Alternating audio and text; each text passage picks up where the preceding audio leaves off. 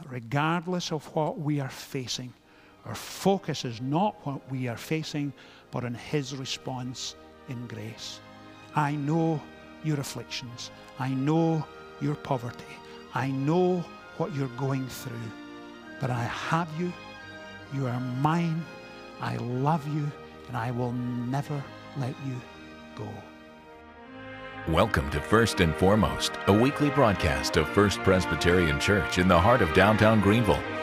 Senior Pastor Richard Gibbons invites you to join us as we study God's Word together and discover what is first and foremost in our lives. The reading of the Word this morning is from Revelation chapter 2.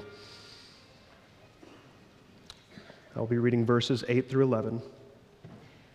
And to the angel of the church in Smyrna write, the words of the first and the last who died and came to life. I know your tribulation and your poverty, but you are rich, and the slander of those who say that they are Jews and are not, but are a synagogue of Satan. Do not fear what you are about to suffer. Behold, the devil is about to throw some of you into prison, that you may be tested, and for 10 days you will have tribulation. Be faithful unto death, and I will give you the crown of life. He who has an ear, let him hear what the Spirit says to the churches. The one who conquers will not be hurt by the second death. May God bless the reading of his word. As you know, we're working our way through the book of Revelation on Sunday mornings. And I wanted to begin this morning by asking, just by way of an introduction, how are you doing with your New Year resolutions? Do you remember back at the end of December, around the 28th, 29th, 30th, we thought, I'll make some New Year resolutions.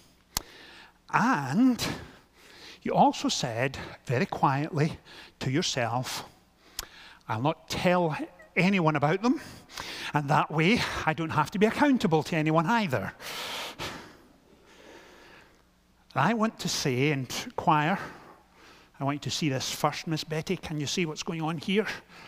This, I have found, has been the single most helpful device when it's come to keeping my New Year resolutions. And it's for this reason, that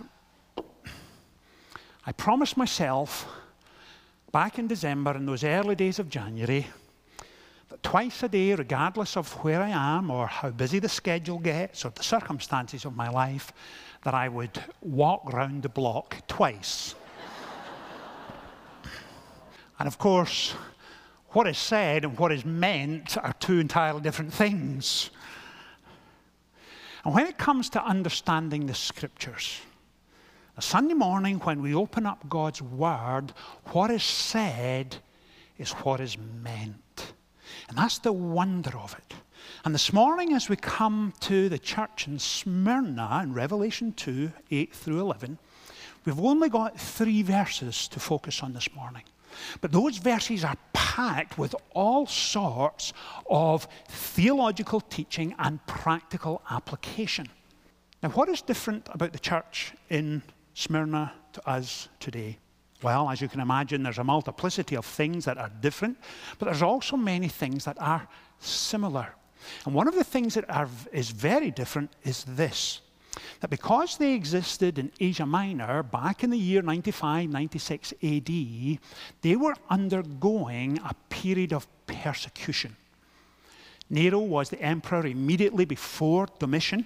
There wasn't empire-wide persecution just yet. That would come later under Trajan. But Nero was a pretty nasty guy. And he'd put Christians to death on all sorts of reasons.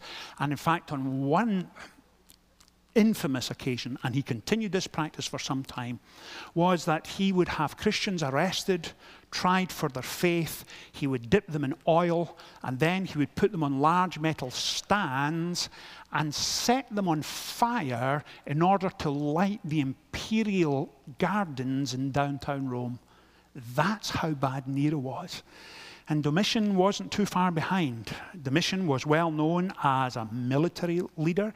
He was an adroit administrator. Some historians say he was one of the best emperors in terms of leadership and running the empire, but he was not a friend of Christians. In fact, Domitian was the first to insist on emperor worship, and he insisted that people refer to him as God the Lord. He also went on to say that in proclaiming his greatness, they must speak of him as Lord of the earth, invincible. They would address him as glory and holy and thou alone. And you can imagine the difficulties that had for Christians who said, Jesus is Lord. And Domitian said, no. And so they were often arrested, persecuted. And John, of course, was exiled to Patmos. So that persecution was taking place. Not only were the Christians in Smyrna being marginalized, not only were they being minimized, but some of them were beginning to lose their job. Others were arrested, some exiled, as John was. And notice how Jesus writes to them. He begins, to the angel of the church in Smyrna, write, these are the words of him who is the first and the last, who died and came to life again. These are the words of him who is. Now, why does Jesus begin that way? Because what he needs them to understand is this, that even though the pressure is on, and that pressure was relentless, even though they had their backs up against the wall, he needed them to understand who is speaking to them, who is comforting them, who is bringing reassurance. And he is the first and the last. And that's why he begins, he who is. He who is before eternity began. He who is before there was a Roman Empire. He who is before there was a Domitian or a Smyrna. He who is before Asia existed. He is before the earth came to be, before matter or darkness or light or air. He is. And what he's saying to the church in Smyrna is this, that you may be under unrelenting pressure. People may think you're odd or you're weird. You may be persecuted for your faith, but understand this, that I straddle all of history. Eternity past and eternity to come belongs to me, and I have sovereign power and control over all of it. And that's why he's saying to them, he who is the first and the last. In other words, he's saying the Roman Empire will not have the last word. When history comes to its cataclysmic end, he who is will be there. He has the last word. When we have been there 10,000 years, bright shining as the sun, there's no less days to sing his praise than when we first began. That's what's going on here. That's what the people in Smyrna needed to hear, that he has them in the palm of his hand and will not let them go. And everything and anything that happens to them, he will be right there with them, because he is. And he needed them to hear that.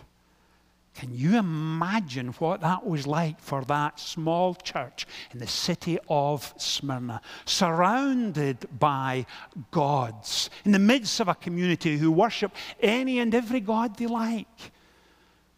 Some have now been arrested, tried, minimized, marginalized, and may now probably be meeting in secret when this letter comes to them. And can you imagine the sense of relief that washes over them when John reminds them that Jesus was writing to them and that he, the Alpha and the Omega, has them in the palm of his hands? Now, having said all of that, notice what else he says. These are the words of him who is the first and the last, who died and came to life again. Think of that. Think of the power it took to be victorious over life and death. And if he is and also has power over life and death, what reassurance, what comforting thoughts that they belong to him and also we belong to him. And when you are tempted to think of what is it that defines us as a people, what are our core values as a church, over and above being a place of grace, a place of prayer, and a people who engage with the living God, we belong to him who is the first and the last, he who has victory over life and death. That's an incredible thought for us, never mind the church in Smyrna. And then he goes on, verse 9. He says, I know your afflictions and your poverty. Now, why is that important? It's important for this reason. And I suspect the folks in Smyrna and generations of Christians since, in reading this passage, come fairly quickly to that incredible conclusion that here we have a perfect Savior. Perfect for us, whatever our circumstances, whatever the challenges in our life, he is a perfect Savior for us. Why? Because he says to us, I know your afflictions. I know them.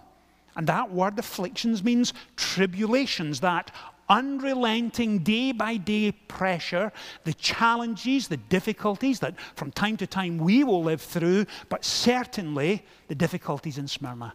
I know you. I know your afflictions.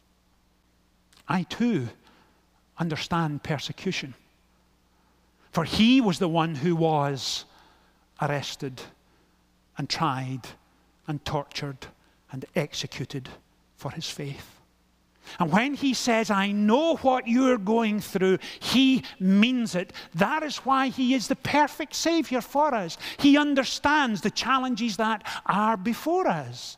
He's been there at a much greater level than hopefully we will ever be. And he says, I know you, and I know your afflictions. And then he adds, and I know your poverty. Some in Smyrna probably not only have been made to feel odd or been marginalized or minimized, but may have lost their job because of their faith. The children may be looked at and pointed in the street. Perhaps it's at the stage here now that the Roman authorities are, of course, persecuting them in that localized area of Smyrna. It may be that others are not only pointing to them at the street, but shouting at them, throwing things at them. If you have a sense of Nazi Germany in the mid to early 1930s, that's what's going on here. That's what's happening here. I know your poverty. I know your afflictions. And then he adds wonderfully, yet you are rich. Yet you are rich. Now, as you read that, the temptation is to say, but Lord, this is not so much a paradox as a contradiction. How can you say, I know what you're going through, unrelenting, terrible pressure socially, and losing your income, destitute, how will you survive? And yet you say you are rich. What does he mean here? Where is he taking the folks at Smyrna? What he's saying is this. Remember, I am the first and the last, that I straddle all of history, and I sovereignly direct and lead and guide all that is to come. You are mine, and I know you. And because you are mine and because I know you, you are rich. Think of every sin that's been forgiven. You are rich. Think of every prayer that's been wonderfully, spectacularly answered. You are rich. Think of when you got to the end of your rope and you thought, I can go no further. He was there. He was there. You are rich. How many times over the last year, 18 months, have we come to a passage in Scripture on a Sunday morning and I have reminded you of that spectacular doctrine, which is a living reality for every Christian, and it's called union with Christ. Not only does the gospel impact our lives and transforms us, but God the Holy Spirit himself then comes to indwell us and live within us. And how often have we made the point that the same moral and supernatural power that brought Christ back from the dead lives in us? And the temptation is to forget it or take it for granted or ignore it and become apathetic. And Jesus is here reminding the church in Smyrna, yet you are rich. And we are rich spiritually. That's the point he's making right here. And then he takes them a step further. And what does he say? He says, do not be afraid for what you're about to suffer. I tell you, the devil will put some of you in prison to test you, and you will suffer persecution for 10 days. Be faithful, even to the point of death, and I will give you the crown of life. Now, what is going on there? Do not be afraid of what you're about to suffer. The devil, Satan, put you in prison for 10 days. Now, when we come to the book of Revelation, we know that it's packed with imagery and symbolism, and sometimes that's difficult to interpret. Right here, we have the sense of Jesus saying to them, you'll be put in prison for 10 days. Now, does he mean 10 literal days? Going in on a Saturday for 10 days? I suspect not.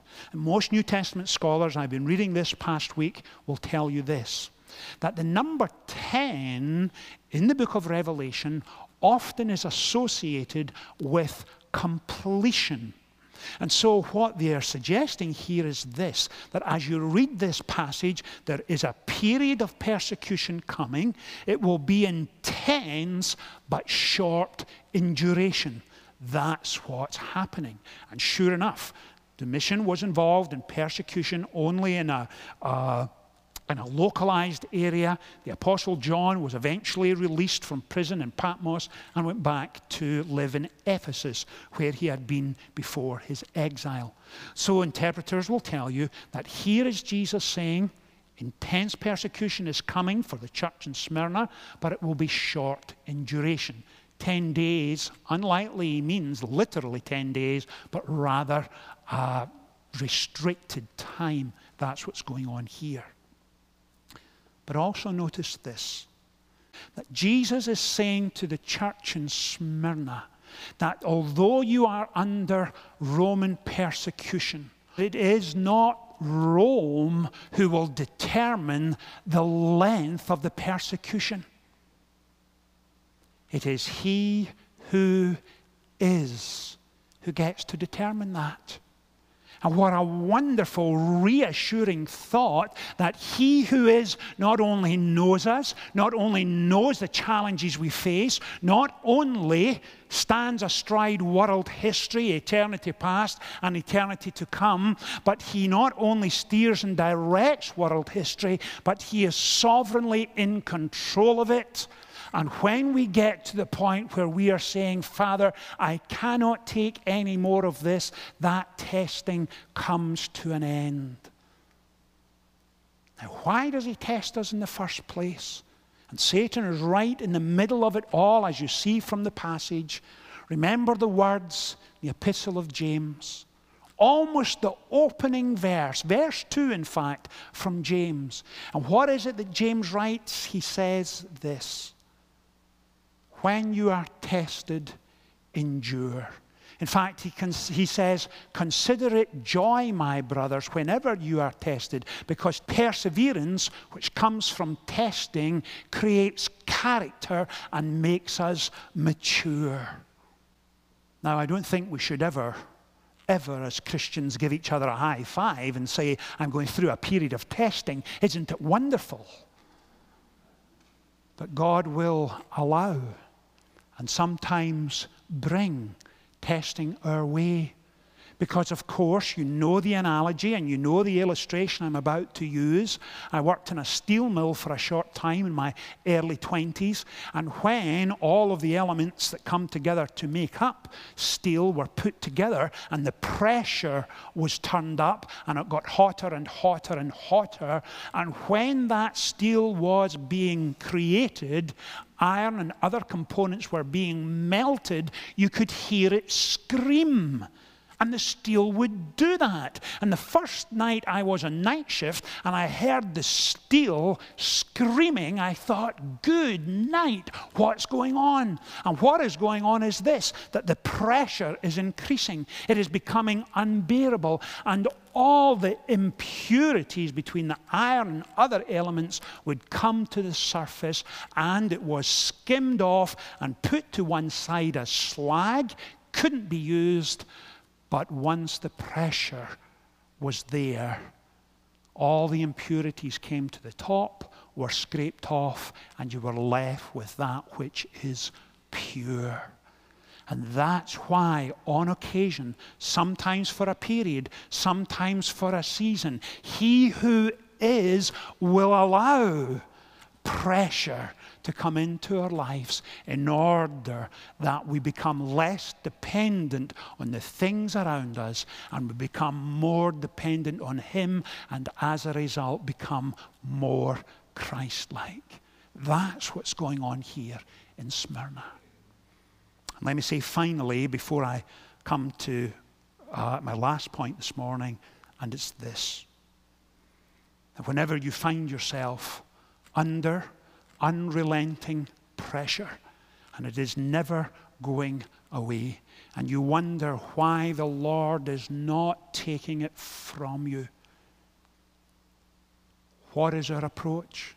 Our approach is this: Father, help me not to focus on the challenges that I am facing, but let me please focus on your response in grace. We do not focus on the challenge before us. We focus in God's response in grace. Now, I have a surprise for you this morning. Quite frankly, I think it's one of the best surprises you'll have in this early part of the new year. And it's this. This morning we've been studying the church in Smyrna. And I've indicated a couple of times, imagine what it would be like to be in Smyrna and receive a letter written by John that contains the words of Christ. Happened way back, as we know, AD 95. Yesterday morning around 9:30, when I was sitting at my desk preparing, I remembered in the back of my mind that last year I had corresponded with some pastors in Turkey. And I remembered that one of the ministers I corresponded with was in a church in a place called Smyrna. And so this morning, not only are we noticing that the folks in Smyrna received a letter from John, we now have an email from the church in Smyrna. And he begins, and the way he begins is absolutely hilarious. Hello, Richard. As you're planning on having Sunday services tomorrow, you are probably not badly hit by the snowstorms you are having over there. Isn't that incredible that there's a pastor in Smyrna in Turkey concerned about our weather in Greenville, South Carolina? That's just remarkable to me.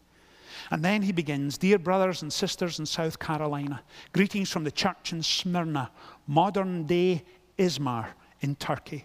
Yes, biblical Smyrna still exists, and while we ourselves cannot claim to have been around for 2,000 years as a church on this spot, we can say that in some ways we carry on the spiritual inheritance of that early church. In many ways, we are similar to the first church, as our city today has 4 million people, and yet we only have about 300 or 400 followers of Christ. But 20 years ago, that number was around 40 or 50. So praise God, there is growth, and we value your prayers for the Lord's Spirit to move upon this city and this land. Currently, hundreds of thousands of Syrian and other refugees are coming to and through Smyrna. And we are reminded that God never called us to fear people, but to love them. And so one more prayer request for us is that we as God's family have wisdom and strength as we seek to show our Father's love and compassion to these dear, rejected and dejected people. May the Lord meet with you each Sunday as you worship, and particularly this morning as you delve into the book of Revelation and in the months to come. Zekai Tanya, church leader, Smyrna. Now, how cool is that? 2,000 years, and we have correspondence with a church in Smyrna. A church who are saying this, that if we are to be the people of God He has called us to be, we are to be a place and a people of grace. We are to be known as a place of prayer, a place who will engage with the living God, but also reach out to those in need. And can you imagine what that means to have over 100,000 refugees passing through your town? What is the challenge for us today as we leave this morning? First of all, to remember that we are defined by our relationship with Him who is. Secondly, that He knows us, and He knows us deeply and exhaustively and completely and comprehensively, and He is there for us. And also, that regardless of what we are facing, our focus is not what we are facing, but on His response in grace. I know your afflictions. I know your poverty. I know what you're going through. But I have you, you are mine, I love you, and I will never let you go. Amen? Amen. Let's pray together. Father, thank you for this wonderful passage of Scripture this morning. Thank you for your incredible love and your faithfulness and your goodness to us. Father, as we go into this new week and into a new month, or not quite a new month, but Father, walk with us again. Remind us of your grace and the resources you bring to us, and strengthen us and enable us as we seek to be the church of God in this place. For we ask it in and through the name of Christ our Lord. Amen. If you're interested in membership at First Presbyterian or want to learn more about our church and denomination, join us for our next First Look class on Sunday mornings. Register by calling 235-0496 or email us at contactus@firstpresgreenville.org.